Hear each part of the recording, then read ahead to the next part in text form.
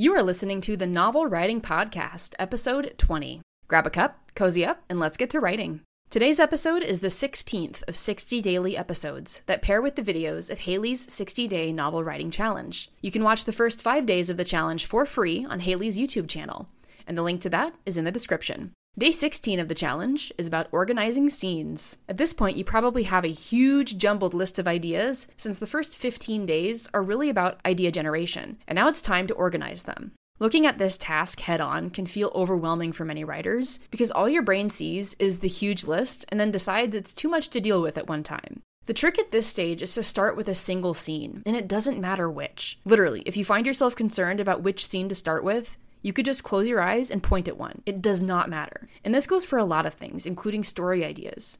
If you have multiple, it does not matter which one you pick.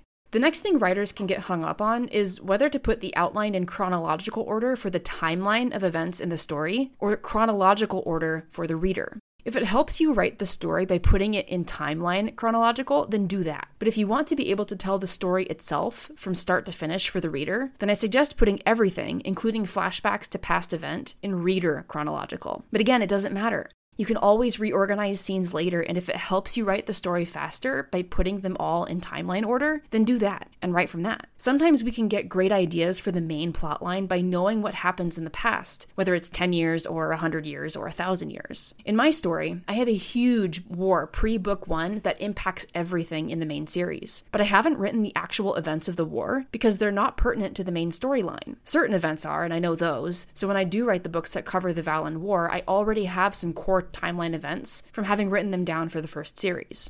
Remember, you don't have to include every single idea in your book. Some of them are backstory ideas. Some ideas only exist to inform you as the writer where someone is coming from or where something is going. I have a lot of backstory for my series that will never make it into the main storyline, despite how cool I think it would be to reveal it. This is why we end up seeing world history books for fantasy series like Game of Thrones. There's just so much in the world and in the backstories of all the characters and the kingdoms that George R.R. Martin had enough to write an entire book just info dumping. And the same is true with Lord of the Rings.